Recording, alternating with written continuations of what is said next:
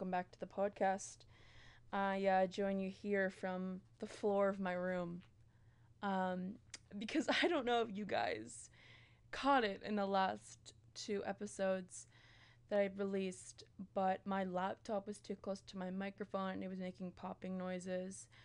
And I searched the end of the Google Earth to sort on what the problem with that is, and apparently I need my mic further away from my computer, which I cannot access on my specific podcast table. So I've taken to sitting on the floor so that I can get more distance from my laptop. Um, so sorry about that. But for those of you who did listen to the last two episodes of the podcast, I appreciate it. It was actually a really fun thing for me to record and me and to film. I think it's the most time me and my sister have ever spent together not arguing. But it actually genuinely had a lot of knowledge and shit I think that needs to be more, you know, easily accessed for people. And just a lot of, our common misconceptions that we see on a daily basis and how that affects just who we are. So if you haven't had a chance to check that out, I would really appreciate it if you do. Lots of very interesting things. But we are sort of back to our regular scheduled program, which is me talking nonsense for a couple hours. Although, in the past couple of months, which I have been taking a break from my podcast, many eventful things have happened, many sad things, mostly. Um, and so I would just like to take some time to talk about those things. Um, Specifically, let's first touch on the Olympic Games. Now, there's nothing that brings me more joy and emotion than the Olympic Games. I don't know what it is. I don't watch a quarter of these sports. My sports mainly that I watch on a regular basis stick towards basketball, volleyball, sometimes hockey. Maybe I'll throw a Blue Jays game on, but I really don't dabble in too many sports because there's nothing quite as exciting as every fucking country throwing in the best they got into a pool and see who can like swim like a butterfly across like 100 meters the fastest. And it was so exciting, so emotional. I don't think I've ever cried so much in my life. I think I cried the most in the past 2 weeks ever since maybe like my birth week. Because I have a feeling that that's kind of like I'm trying to compare the most cry evoking weeks of my life. And really, the only thing I compare it to is the week of my birth. And although I don't have my parental figures around me to confirm, I can imagine that was a cry filled week. But the Olympic Games, nothing short of amazing. If you missed them, shame on you. Shame on you. There is nothing that brings the world together more than getting their best athletes and pitting them against each other to win recycled pieces of metal. To just bring so much joy. Who would have thought? Who would have thought competition brings unity? Maybe it does, maybe it doesn't. It definitely made me still, cheer for a lot of countries that I, may never have even fucking remembered, or which sounds bad, but it's sort of the truth. Or it's a fun. It's like if I was to 2 weeks ago, before the Olympic Games, you put me in a room and you said, Sydney, I need you to write down as many countries in the world, I would have lost my mind. I would have been embarrassed by the list I created. It would have been sad because it wouldn't have been a lot of countries. Now, today, you put me in that room, I'm acing tests left, right, and center. Okay? I'm writing pages and pages of countries. And you know what? Even on top of that, I got their flags for you. So it was really like a fun little, I wouldn't say geography test because if you asked me to like point them out on a globe, I would start crying. But it was, it's kind of fun to be like, woo, I'm going to cheer for, some random country. And so there's just some great moments for Canada. Congrats to the women of Canada because you really pulled it out. I don't know if that was the right term to use.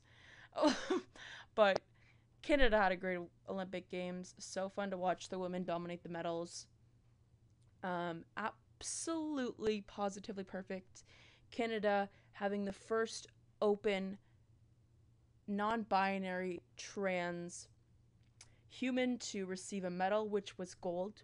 So just like congratulations to the women's soccer team and congratulations to Quinn. Absolutely fucking incredible that we can have somebody who is out there living with who they are 100%, and the entire world and especially Canada can see that on a huge scale. And the kids at home and the teenagers at home and the fucking grown adults watching these games and watching such a young and inspiring person out there kicking soccer's ass and bringing home a gold medal. So congratulations to the Canadian women's team, soccer team, and specifically Quinn, because you fucking inspired a lot of people, and you were amazing. Next exciting news for Canada specifically is our boy Justin Trudeau has called a federal election to be happening on September 20th, 2021. Which is, first of all, exciting for me because it's the first election I'll get to vote in, and exciting for a large chunk of those of you who have turned 18 since the last election, for you to get a chance to vote and for you to get a chance to, stand up for what you believe in and what you want to see the country develop into. It's interesting that Justin has called this election, considering our last election was just in 2019 and we are also still in the midst of a pandemic. We're looking right now at Canada having 71.43% of its population having the first dose of the vaccine, and 61.88% are fully vaccinated of the population, which is sort of impressive. We definitely rolled out vaccines, and we definitely got a large chunk of the population vaccinated very quickly, which is great. I know for me, I feel so fucking safe and so much like less anxiety ridden being fully vaccinated. It was definitely something that I didn't know when it was going to happen when we were first getting the vaccines. In Canada, we were slow to get them. I mean, we watched the United States all get fully vaccinated before a lot of us have had our first shot, as it rolled out to the most needing populations first. And as a 19-year-old, I was at the bottom of the list of who was going to get the vaccine. Fair enough. But at this point, everyone essentially has access to the vaccine who can get it. It's for everybody 12 and older here in Canada. But that doesn't eliminate the fact that COVID is still an issue. Even if you are fully vaccinated, you are not immune to the vaccine, or to COVID. We're seeing a large increase in the Delta variant, which is scary because your vaccine protects you from COVID, and when different variants and as the as it changes and as it evolves, the vaccines that we did get to protect us become less and less effective.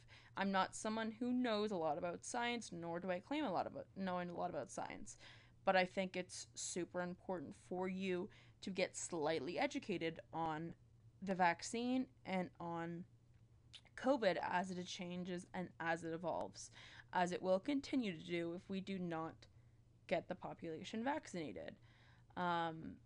It's impressive that we seem to have gotten this much of the country vaccinated, and at this point, to me, it seems that whoever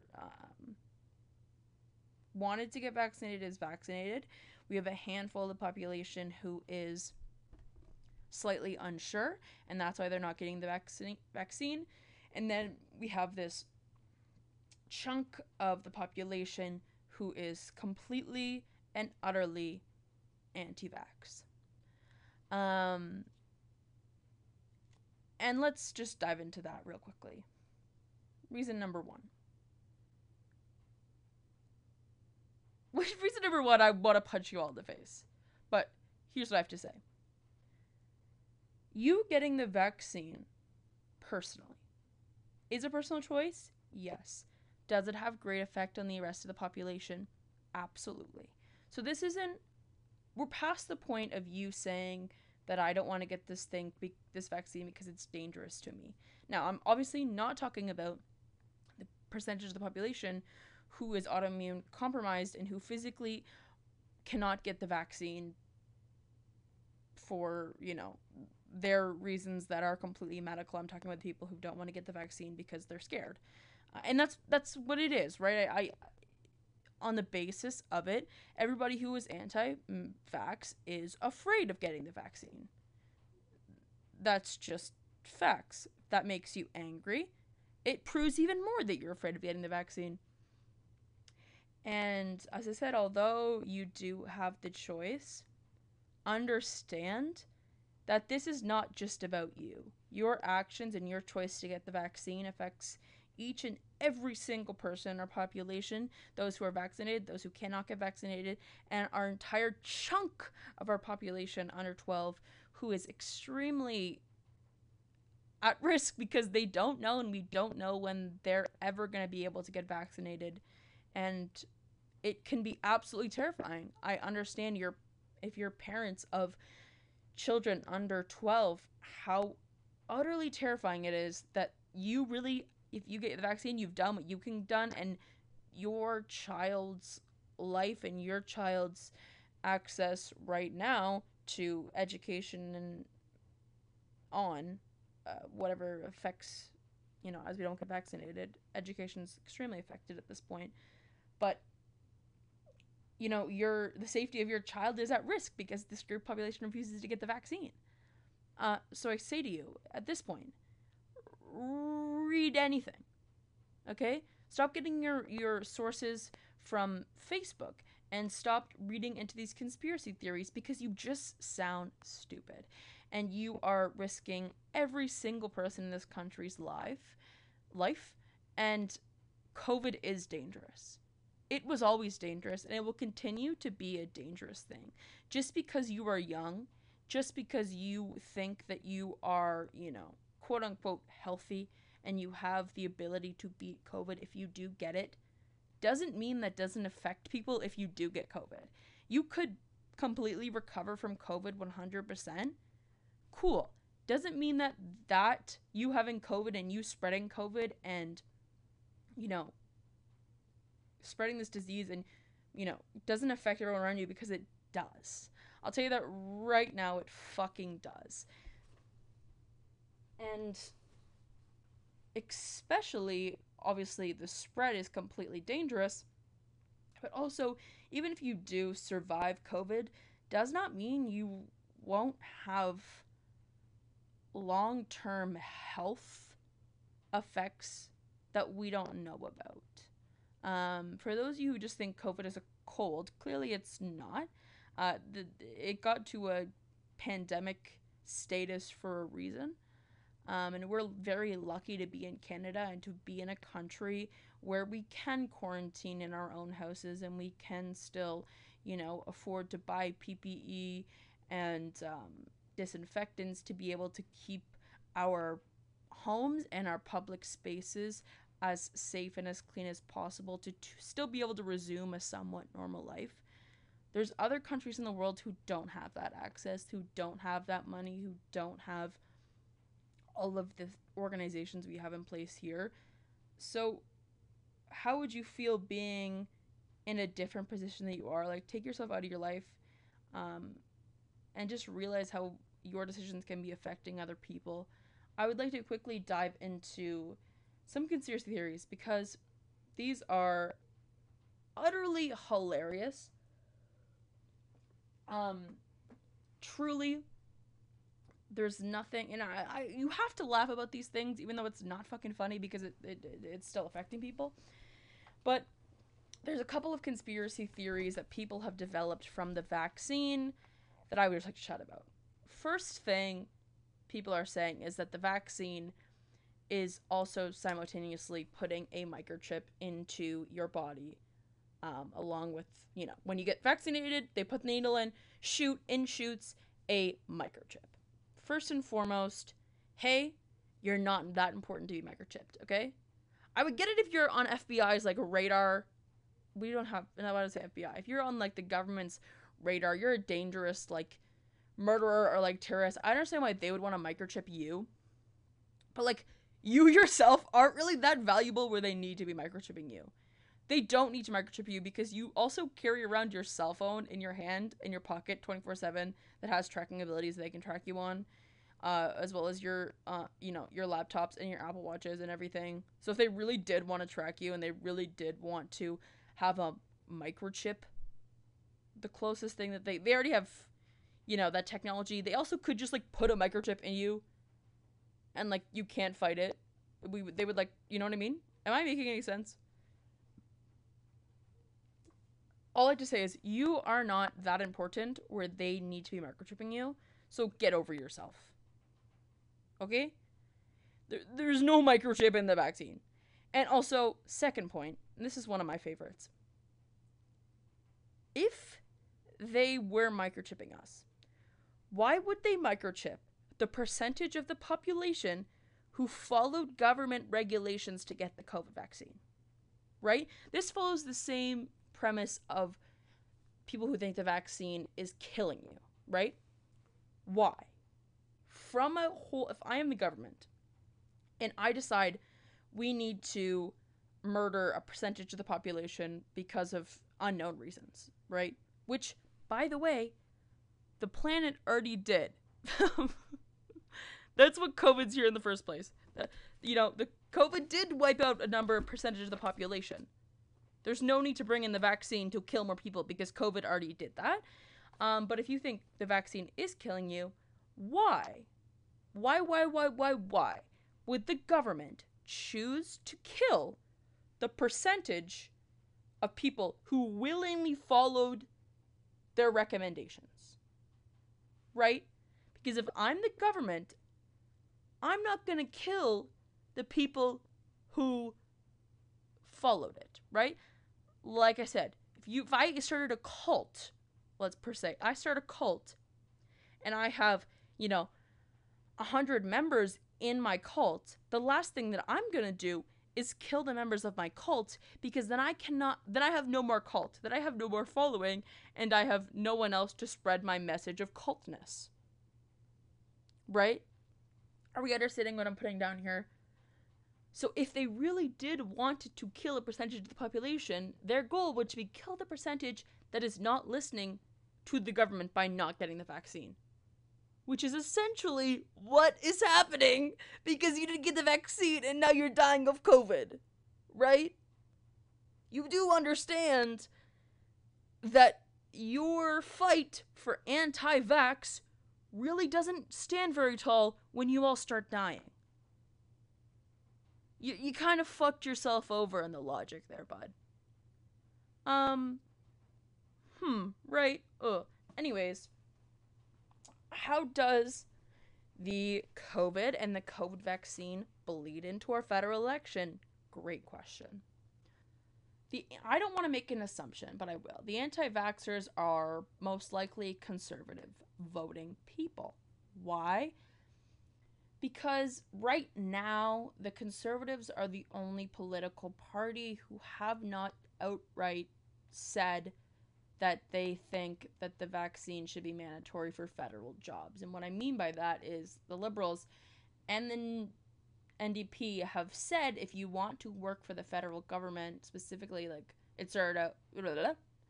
then you need to be vaccinated. It's mandatory. None of them have said it's mandatory to be vaccinated to live in this country, but they have said to work for the federal government as well as travel on a plane or a train back and forth between different countries.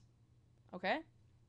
Now, Aaron O'Toole, the leader of the Conservative Party, is the only major party who has not said that it would be mandatory in the same way the others have. So that's your only piece of what the anti-vaxxers are holding on to. He says, and let me get the quote up here because it's actually kind of funny. Oh no. Essentially, Aaron O'Toole, he was saying, like, I don't have the exact quote, but he essentially said, we don't need to make it mandatory, we just need to educate people. Which, if you really read into that quote, essentially, from my ears, hearing that, what would the education be except for defending the vaccine, because that would be the only thing. But anyways, that's what people are holding on to. Also, traditionally, the Conservative Party, due to its name, is typically more conservative, meaning that they are typically lean a little bit more conservative, meaning they're a little bit more into the religious views. And I don't mean religious views, but often people who are like anti-vax or anti-masks say they have some sort of biblical quote to like back up why they think that they shouldn't have to do either of those things, which historically, well, Aaron O'Toole's a Catholic, and everyone fucking believes in Jesus in the House of Commons, but traditionally they have more conservative views, aka, I hear conservative, I hear racist, homophobic, all of the bad words. Aaron O'Toole himself, though, is he a bad person? Yeah, all politicians are. But him personally, in terms of a morally okay person, is about closely as good as you can get for the conservative parties. Like, he's spoken out saying that he supports the LGBTQIA plus community. He's spoken out that he's pro-choice. He those kind of views. There's no one. Well, that's what he says to the people. I don't know if it's the truth, but he has fairly moral views in that sense, but he has more conservative views when it comes to the money and the economy and the taxing and the blah blah blah blah blah blah blah blah. So is he outwardly racist? Maybe. He actually did. He is the only leader as well out of the three that didn't openly acknowledge systemic racism in our country, which I would relate to uneducated and racist. But hey, our prime minister did blackface, so he's also racist. It's kind of what I think about when I think about voting for the election, and what I always say to people is Justin Trudeau, Aaron O'Toole, Jagmeet Singh, the leaders of our three main political parties, they are just essentially the face of the company, right? And all politicians, due to the nature of their job, are not the most trustworthy or morally okay people, because they're just the face of the company, right? It's not like Justin Trudeau, his own personal views are the ones that he's voting for. It's essentially what his entire party backs, if that makes any sense. So, like, it's not like, if Justin Trudeau said, if he was, actually, I just shouldn't speculate, but, like, if that makes sense. You're not supposed to like politicians, is what I always say to people. You're not supposed to be like, oh, hey, I really like this Justin Trudeau guy, because he did a lot of shitty things to get where he is, and so did every single other politician. They are not known for being completely morally great people, because they have to do a lot of shitty things. It's just the truth, right? A lot of not pretty things. Now, with the election coming up, what you will see is all of the leaders of these parties will release their platforms. And what that means is essentially a list of things that they would attempt to do if they were elected to be prime minister. So each of these people will come out with these things. So the Liberals will come out with their platform. Justin Trudeau will say, hey, I'm looking to do XYZ.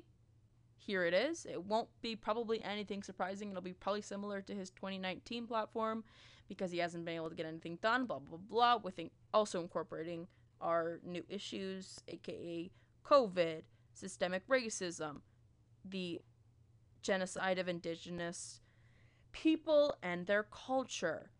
Those sort of things we're also looking at right now, like our biggest crisis currently is climate crisis, as well as affordable housing and affordable food, and everything that we look at politically wise has been accelerated and has been extremely altered due to the pandemic. Everyone's struggling, right? That's currently the status that we're in. But I don't think that we'll see any radical ideas from Justin that we have not seen before, if that makes sense. I currently in my hand have Aaron O'Toole's, leader of the Conservative Party's platform, that I researched from Global News, that I'll be getting to, and then we'll wait and see what Jagmeet Singh has to say on his thing. First and foremost, I say to you this. First and foremost, go right now and make sure that you are signed up and eligible to vote. As I just physically stated, in terms of your vote, every vote does matter. It does really count, because it's not how many votes a person gets that matters, if that makes sense. It's about the seats. So when you're voting, your one vote does matter, because you may not be affecting the percentages drastically of what the parties get, but you could be affecting each seat in the government, which is crucial when it comes to voting. So although, let's say, for example, you are, NDP, and you believe that no matter what your vote does, NDP is not going to get majority, I agree with you. I very much doubt that any one of these political parties will get majority vote of the House of Commons.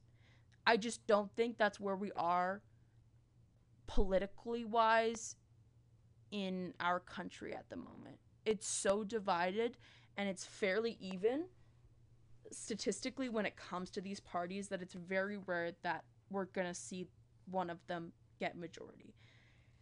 The election's in 5 weeks, so as the next 5 weeks progress, we'll see the numbers change. But it all fucking comes down to you getting off your ass on September 20th, going and fucking voting. It's crucial, and it's huge for our current age group, 18 to 24 bracket. You are setting an example for future generations to come. I think if you're past 25 and you've never voted before in your life, odds you vote are very low. But if you're 18, 19, 20, 21, 22, 23, 24, and you're new to the whole ability to vote, it's crucial that you get in there and you get your thing and you make sure that your voice matters, because every vote counts. And there's a huge percentage of that population that can make a difference. I have a couple statistics here. In the last 2019 election, of the age group to 18 to 24, out of the 2,772,468 citizens eligible to vote, only 53.9% of you did. Which isn't a lot, right? Canada isn't a country that has a super high percentage of voting. I believe it's 60-ish percent is usually what we see of who votes. But there is so much more of you guys who are eligible to vote and aren't doing it, right? And of that 53.9%, that's a decrease of 3% from the 2015 election. All right? So, get on to the Canadian website. Check where you're going to vote. Not to throw a conspiracy theory in here, but Justin Trudeau is holding the election very close to the beginning of the school year. So for those of you who are moving out of your local town to go to school in a different city, make sure you get onto Elections Canada. Make sure you know that you can confirm you can vote in the city that you're living in at the time of the election.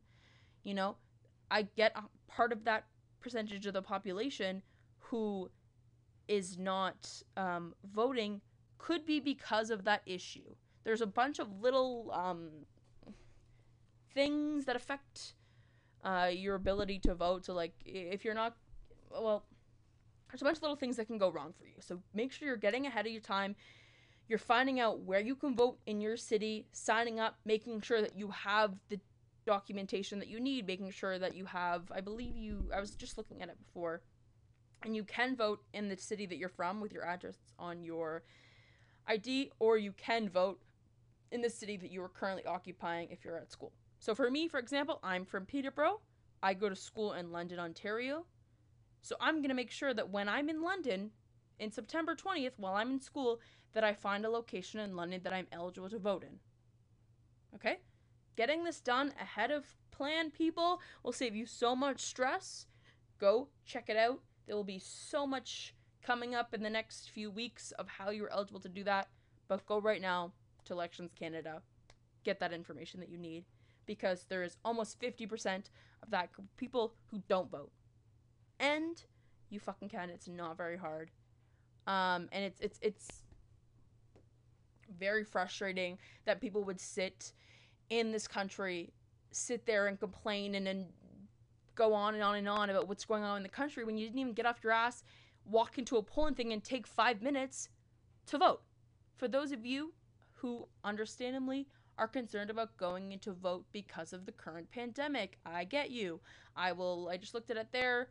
Obviously, people who are working the elections both are using proper PPE. They have just invested in polling booths, stationaries, so things like every person will get their own pen that they dispose of.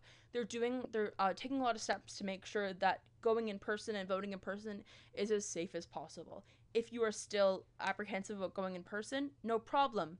There's an ability to send in your mail-in votes. That is something that you are going to have to look into before the day of the election, right?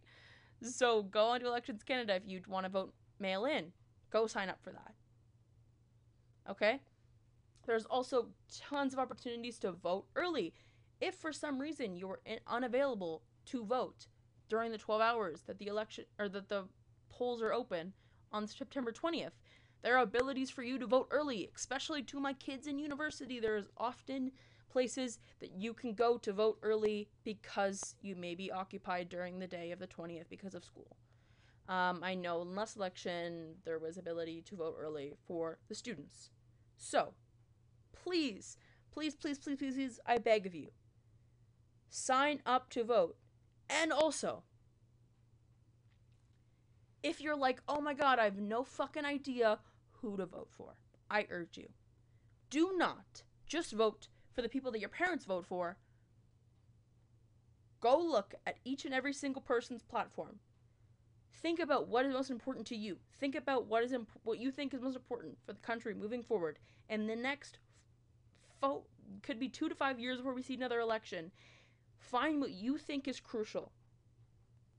Find the party that has those things in their platform and vote for them. Again, it's a platform. It's not a guarantee it's going to get done if you vote for them. Okay? It really is hey, we're going to try to do this. So it's not guaranteed that things are going to happen. But you'll notice that there is a lot of similarities between the parties of things that they're going to do. But there's going to be a distinction on certain things. For an example, I'm going to dive right into Erin O'Toole's plan, platform, what I have to say about it, what I think it doesn't touch on, and for you, next week on the podcast, hopefully we'll see Justin Trudeau's platform as well as Jagmeet Singh's platform. Okay? I will be sharing those with you guys. You don't even need to go look it up because I'm going to share it with you right on this podcast. So, join me to look at these platforms. We'll talk about it, and we'll see what aligns with you. Again, you're voting for the party that you believe in. Okay, even if you have spent I won't say what my parents voted for, but growing up, I knew which political party my parents voted for, right? And when you're a kid and you see all the signs on the streets, on the front lawns of political parties, and you know what your parents for, you can be very blind to what that party or other parties are really offering. So, use your own brain. Don't follow. Maybe you'll realize when you do look at, you know, each party's platform, you may be aligned with your parents, but you may also be very different. Great part about this fucking election is that it's a secret. You don't have to tell your parents who the fuck you vote for, right? Just like I say about the vaccine. If your parents are against you getting the vaccine, you don't gotta tell them. You can go get it, and it's a secret. Nobody knows. It's the only person who knows is your immunization records. So if your parents are really, really, really aggressively supporting one party, and you're kind of like, oh, I don't know if I like that party, and you vote for someone else, guess what? It's a secret. You don't have to tell them. But find your own voice, find your own brain, find what works for you, and get your ass off the motherfucking couch and vote. All right?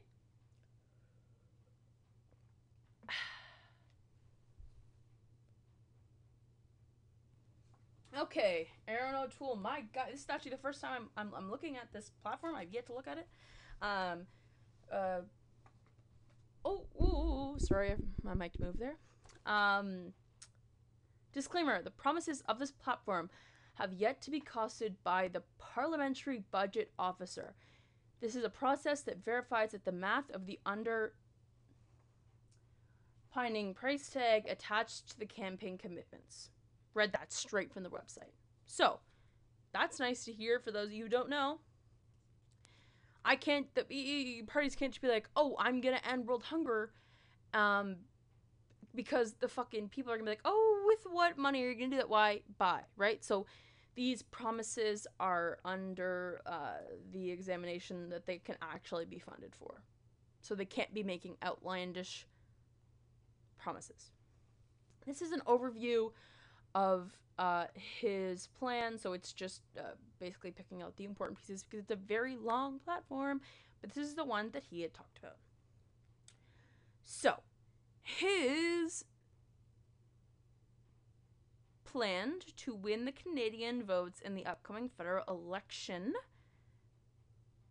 He states that, first of all, securing the future of this great country begins with Canada's recovery plan. First thing that we're looking at that he is dedicating his time and effort to is the price of carbon. Woohoo! How exciting is that, kids? Pretty exciting. Now, he says, even if Canadians vote Conservative, they can still expect to see a price on carbon. That is because the Conservatives have promised to scrap Liberal leader Justin Trudeau's carbon price and replace it with their own $20 per ton. But instead of this money going into federal banks, it would land each Canadian personal law carbon savings account through its point card style system. If that didn't make any sense to you, that's okay. Okay? No worries there. But essentially, they're creating an account that will list the prices of products and the money that can be spent on them, which will help Canadians live, quote unquote, a greener life, like a bike pass or a bike or a bus pass.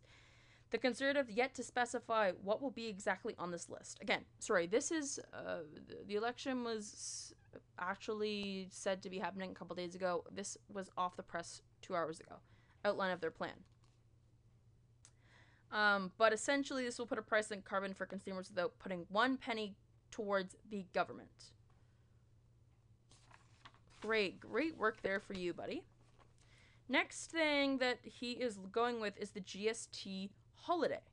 Under the Conservative plan, the Canadians would also take a vacation from paying GST this fall. Now, I found this quite interesting. For those of you who don't understand taxes, let me break it down for you.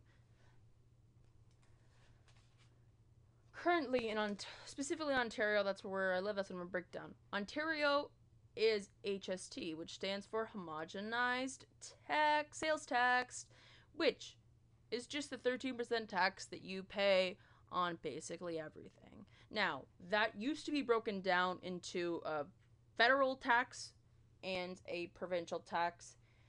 Now they have been combined to form HST. Okay? The GST, which is your goods and services tax, is a federal tax, and this is what that is breaking down. So he says, under the Conservative plan, the Canadians would like to take a vacation from paying GST this fall. The Tory government, for those of you who don't know, if you get confused, the Tory government is the Conservatives. They sometimes go by Tory for a bit of flair. I'm not going to let you get confused this year. I'm not going to let you get it. Tories equal Conservatives.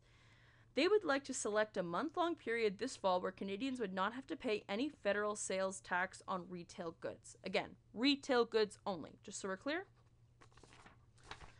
And we continue. There are thousands of small and medium-sized businesses in hospitality, tourism, and restaurants hanging on by a thread. He says the government plan will help these businesses, quote-unquote, thrive, which in turn will help us in a growing economy. Okay? So we're looking at a month-long break where the small businesses will get a break on paying GST, essentially, and help them, with their struggles due to the pandemic, right? So, next up on his list is cell phone and internet. If the Conservatives win the federal election, O'Toole has promised that his government will take, quote-unquote, real action to make cell phones and internet services more affordable. He says the Canadians continue to pay some of the highest prices in the world in accessing internet both at home and through their mobile devices. A few giant companies have too much power in Canada and people are suffering for it. The party vows to hold a big telecom service provider hold the big telecom services accountable for anti-competitive behavior and practices that hurt consumers.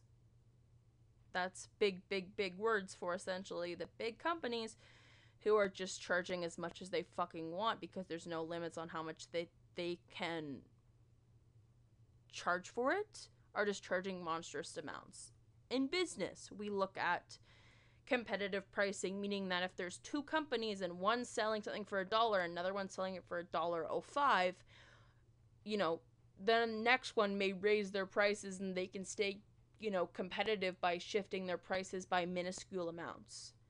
This is saying that it's not on a competitive behavior, that it's just astronomical prices because they can, and there's nowhere else that you can get these internet and cell phone services, so they just continue to rise the prices. So they're essentially going to take real action on those pricings. In big bold letters here, it says there is one catch: these foreign providers would have to let Canadian companies into their countries too. So for sourcing our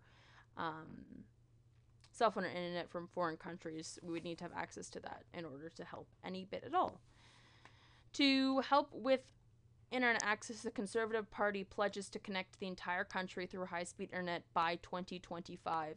The policy echoes one from the Liberals' 2019 platform, which sets a national target to high-speed internet to 95% of all Canadian homes by 2026. So this is just essentially taking a little bit more of an aggressive stance on what the Liberals said that they're going to do. The Conservatives say they're going to do it a year quicker and, do it a little bit better, if that makes any sense. Next thing that they are stating here is food prices. In late 2020, the annual food price report warned the average Canadian family can pay an extra $695 for food this year. This is due to factors including the pandemic, wildfires, changes in customer habits. Cool. Toole's platform touched on this issue with a pledge to increase the maximum fine for price fixing from $24 million to $100 million, and promises to introduce criminal penalties for for those who've been found guilty. Okay, so those of you who don't know, I'll give you an example that happened this pandemic. We all know of the toilet paper disaster of 2020, right? So what happened in terms of that, which was not proved to have happened because otherwise people would be charged a lot of money, but companies who were all, selling so quickly out of toilet paper there's a law saying that you cannot take a whole shit ton of toilet paper off the shelf, take it to your own thing, and sell it for more money for astronomical prices. So we saw on like Amazon where you would see buyers selling rolls of toilet paper for like $200. You can't do that. You know, that's making crazy amounts of profit off of reselling products. So he's just saying that that's called price fixing essentially, and they're saying that if anyone does that, we're gonna give them a lot more money to pay, and they could face criminal penalties. He also said that the Conservatives are promised to bring a, quote, tough code of conduct to the product suppliers to increase competition in grocery stores. According to O'Toole, these steps will ensure that Canadians pay lower prices for foods. However, they did not touch on some of the key reasons that food prices are going up as detailed by the Food Price Report, which has included the wildfires and pandemics, nor how we would investigate price fixing. So that essentially says, and this is what happened and why this is happening, Amazon is an independent company. So when people were selling toilet paper for astronomical prices on Amazon, that's not Amazon's fault because that person was selling independently on their site. Now, they said, oh, if we find them, if we catch them, then we'll tell you, but there's nothing set in place for them to catch them and investigate that price fixing is what is stated here. Capiche? Capiche. Next, the platform touches on funding fun. Is the title of this one. Sorry. It says, Canadians can also expect some financial incentives to eating at restaurants and traveling within the country, should the Conservatives take power. This is because the party has vowed to set up a Dine and Discover program, which they say will give Canadians a 50% rebate on food and non-alcoholic drinks provided you dine in restaurants and are doing so between Monday and Wednesday. This is a part of a push to help industries that have been hit hard by the pandemic, including the restaurant and tourism industries. As a part of this effort, the Tories also promised to put in place a, quote, explore and support Canada initiative, which boosts 15% tax credit for vacation expenses up to $1,000 per person in 2022. However, again, our good old boys at the Parliamentary Budget Officers finishes costing these promises. There's no telling how effective these funds would be boosting the industries that they are meant to help, or whether the help is really worth the price tag. So again, this is just his promises. This is not going to happen. But they're just stating here, you know, how much money are we putting into this issue and how much is it really going to give us back? Capiche? Capiche. Next thing our boy Aaron has touched on is banking costs. The Conservatives said that they have a plan to, quote, ensure that Canadians get the banking services they need at a price they can afford, close quote. As a part of this, Aaron O'Toole and his party promise to bring legislation on open banking, a regulatory framework that lets customers decide how to share their banking data with their financial service providers. It can also help facilitate the movement of this information from one institution to another. By bringing this framework, the Conservatives said Canadians will have an easier time accessing their third-party services that can help them find better offers for mortgages, lines of credits, and credit cards. The Liberal government opened the door to open banking too when a recent government report provided a blueprint of the implementation of open banking. In addition to open banking, Conservatives say they'd order Competition Bureau to investigate banking fees and require more transparency for investment management fees so that, quote, so seniors and savers don't get ripped off, close quote. So, breaking that down in the dummy terms. Hope you like my singing. I'm just trying to keep this interesting because I bet you half of you are fucking asleep. Don't be rude. But essentially, He's outlined saying that he is going to look into why there is such high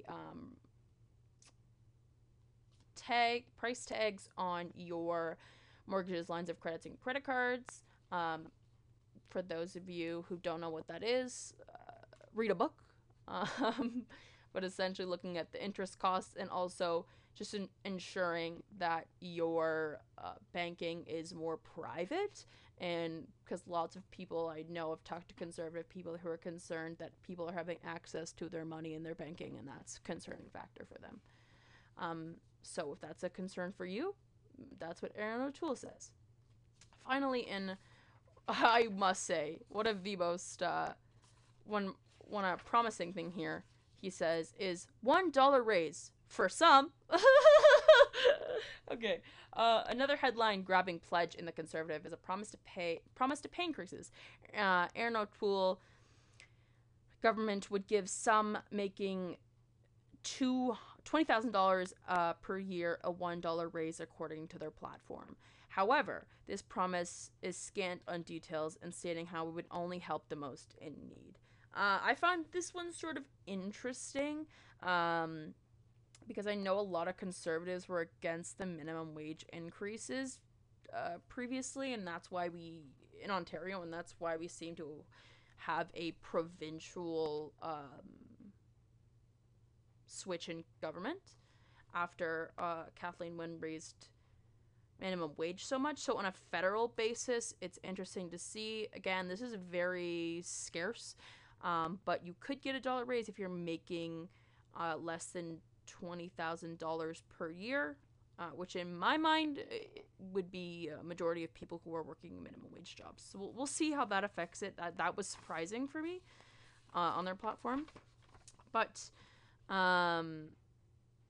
it also says here, in terms of money, the Conservatives say they will double the Canadian workers' benefit to a maximum of $2,800 for individuals or $5,000 for families, paying it quarterly rather than in a single tax refund at the end of the year.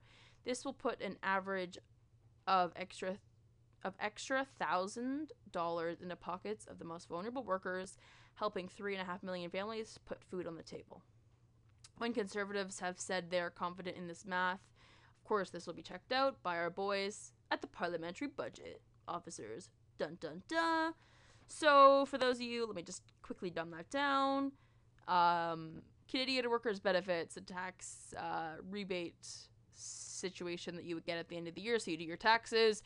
Those who apply, are eligible to get that money, they get that money. He's saying, hey, we're going to increase that a little bit, and we're also going to pay that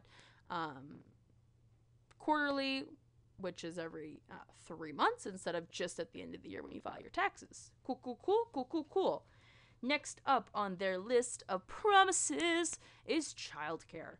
If our boy Aaron O'Toole becomes Prime Minister, he plans to scrap the Liberals' $30 billion childcare program and instead would turn it into a refundable tax credit, which he said would cover up to 75% of childcare costs for lower income families.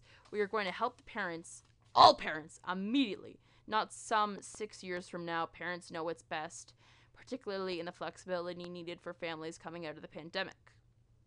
The Liberals have maintained their childcare plan, would ship childcare costs from an average of $50 per day to $10 per day by the end of 2024, which they said would overall save Canadians by $10,000 annually. So he says we're going to chop that Liberals idea right in half, make it come to you in a tax credit thing instead of reducing the fees by 75% instead of what the Liberals see here, which looks to be about quick maths, less than that. Sorry, that was really professional. I hope you enjoyed that. Next up on their list of promises is housing prices. The Tory platform highlights housing and a key issue for Canadians. It's time to face the facts, he says, in the housing crisis in Canada. Affording a home to rent or to let by is slipping out of reach for Canadians across the country.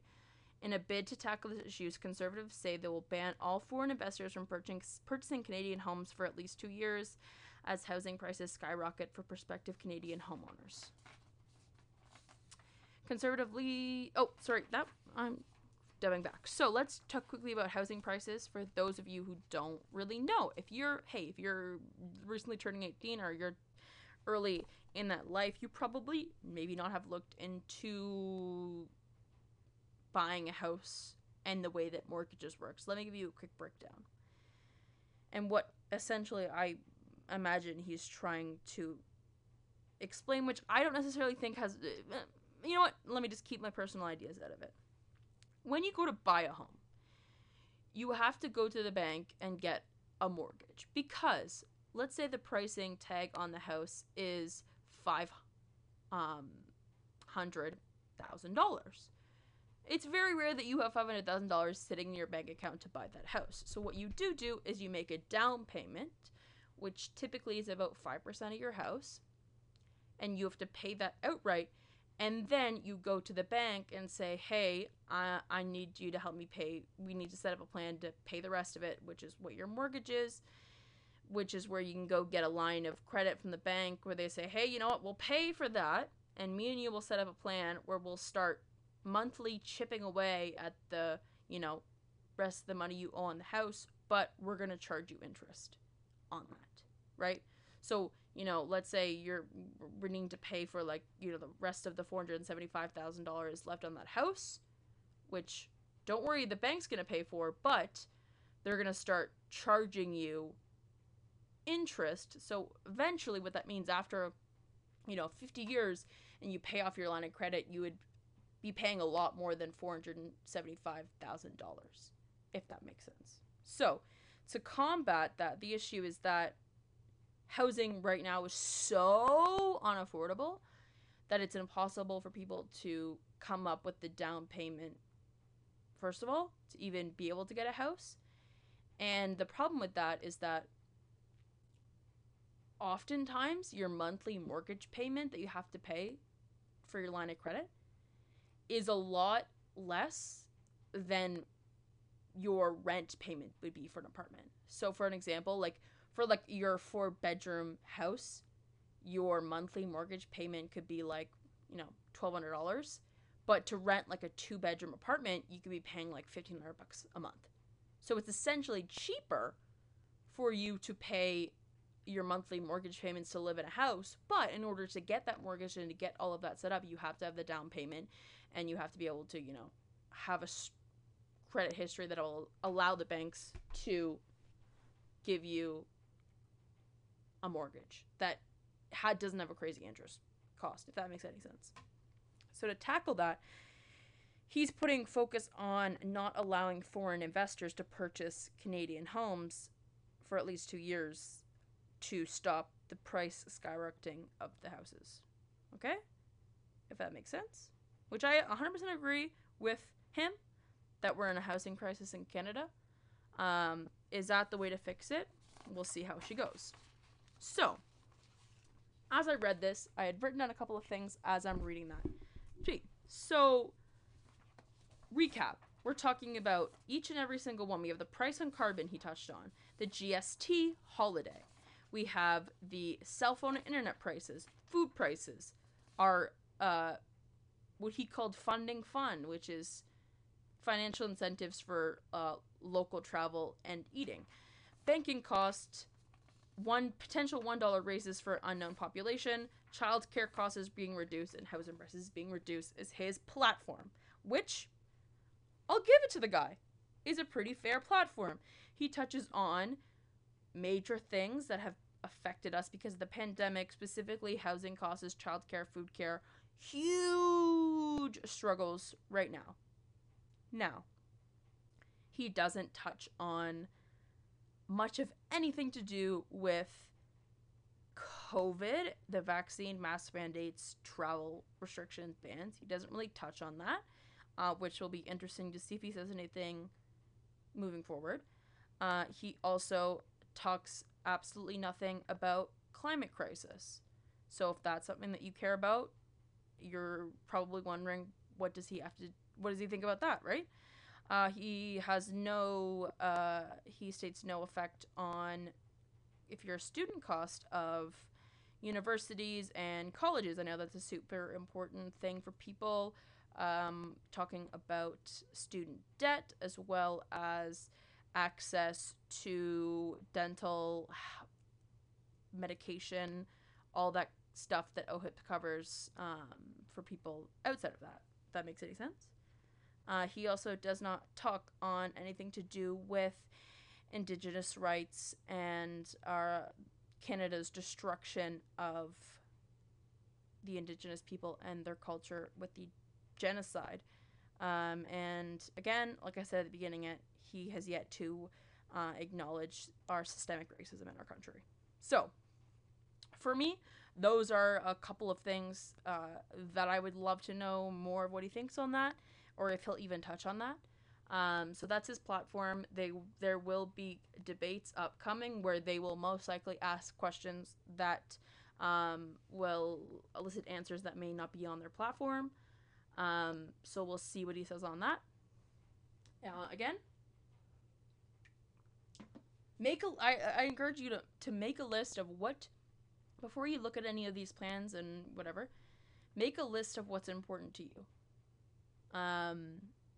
If it's anything on his list or it's anything that was on my list that I don't think he did mention, keep that in mind as we dive next week into the NDP's plan as well as the Liberals' plan. We'll see if they do touch on things that he doesn't, or they don't include things that he did.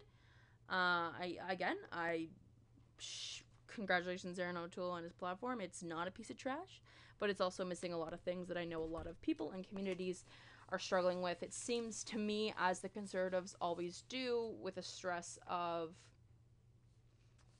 importance of money to the white middle class group of people. That's my personal opinion. I feel often that is who the Conservatives deal out to. So they do have a large part of their platform dedicated to low income peoples and helping them with certain costs of life.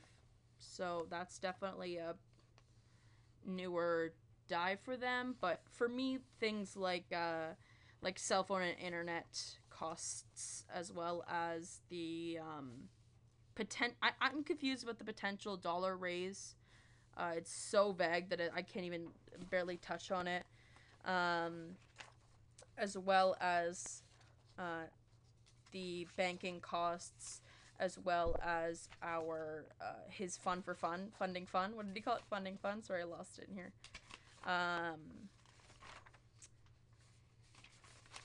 Oh, so many fucking pages. Oh, okay, it's gone. But the funding fund, for me, I think it's super important for us to put a emphasis on helping local food and tourism industries as they were destroyed by the pandemic. I'm not sure if that's completely going to help them, as well as the GST holiday is supposedly supposed to help our local tourism industry. We'll see how that affects it. Again, obviously, that's just what he said. We're waiting on clarification if those things are even possible. And we wait to see what the other political parties say. I've talked for way too fucking long. So that's where I'm going to leave you today. Join me as I continue to discuss our federal election and the importance of your vote. And as always, get out there, get vaccinated. I encourage you to have some difficult conversations with your family members who are anti-vax or anti-mask, or even politics. It can be a dangerous route, and it can be an aggressive fighting situation. Politics can be completely, really personal. But I also think that it's not just politics, right? I think often, a lot of times, we see a lot of people hide questionable moral views behind what they call their political stances, when a lot of political issues are moral issues, right? And even if you are looking into which political party you're going to side with, make sure that you're not just looking out for yourself, but also to the vulnerable communities, and for those who aren't as privileged as you are. It's not, again, all about you. It's where you want to see the entire country go as a whole, and how you want to do your best to help other communities around you, and that help can come from which political party you vote for. So I encourage you to have some interesting discussions with your family. Maybe bring up things that they may not know about, challenge them again to look at who they're voting for, looking at parties' platforms, and reimagining the way that they do vote. Because as I say, as I continue to live and as I continue to grow, my politics and views will change. The parties that I vote for may change. Each and every single election, you need to look at every single thing and find what's best for you. You shouldn't be going election after election and voting for this party, the same party, because you liked what they said 25 years ago. You know what I mean? You don't need to be a part of a political party. All you need to do on September 20th, 2021 is cast your vote. Right? And that should be based on their platform and what they're planning to do right now. Right? So I hope you have an absolutely fabulous day. And continue to live your life. Good luck to all of you heading back to school in September. I wish you all but the best as we dive back into a mix of in-person learning as well as online learning. Good luck to you. And have an absolutely fabulous time until we speak again. Bye.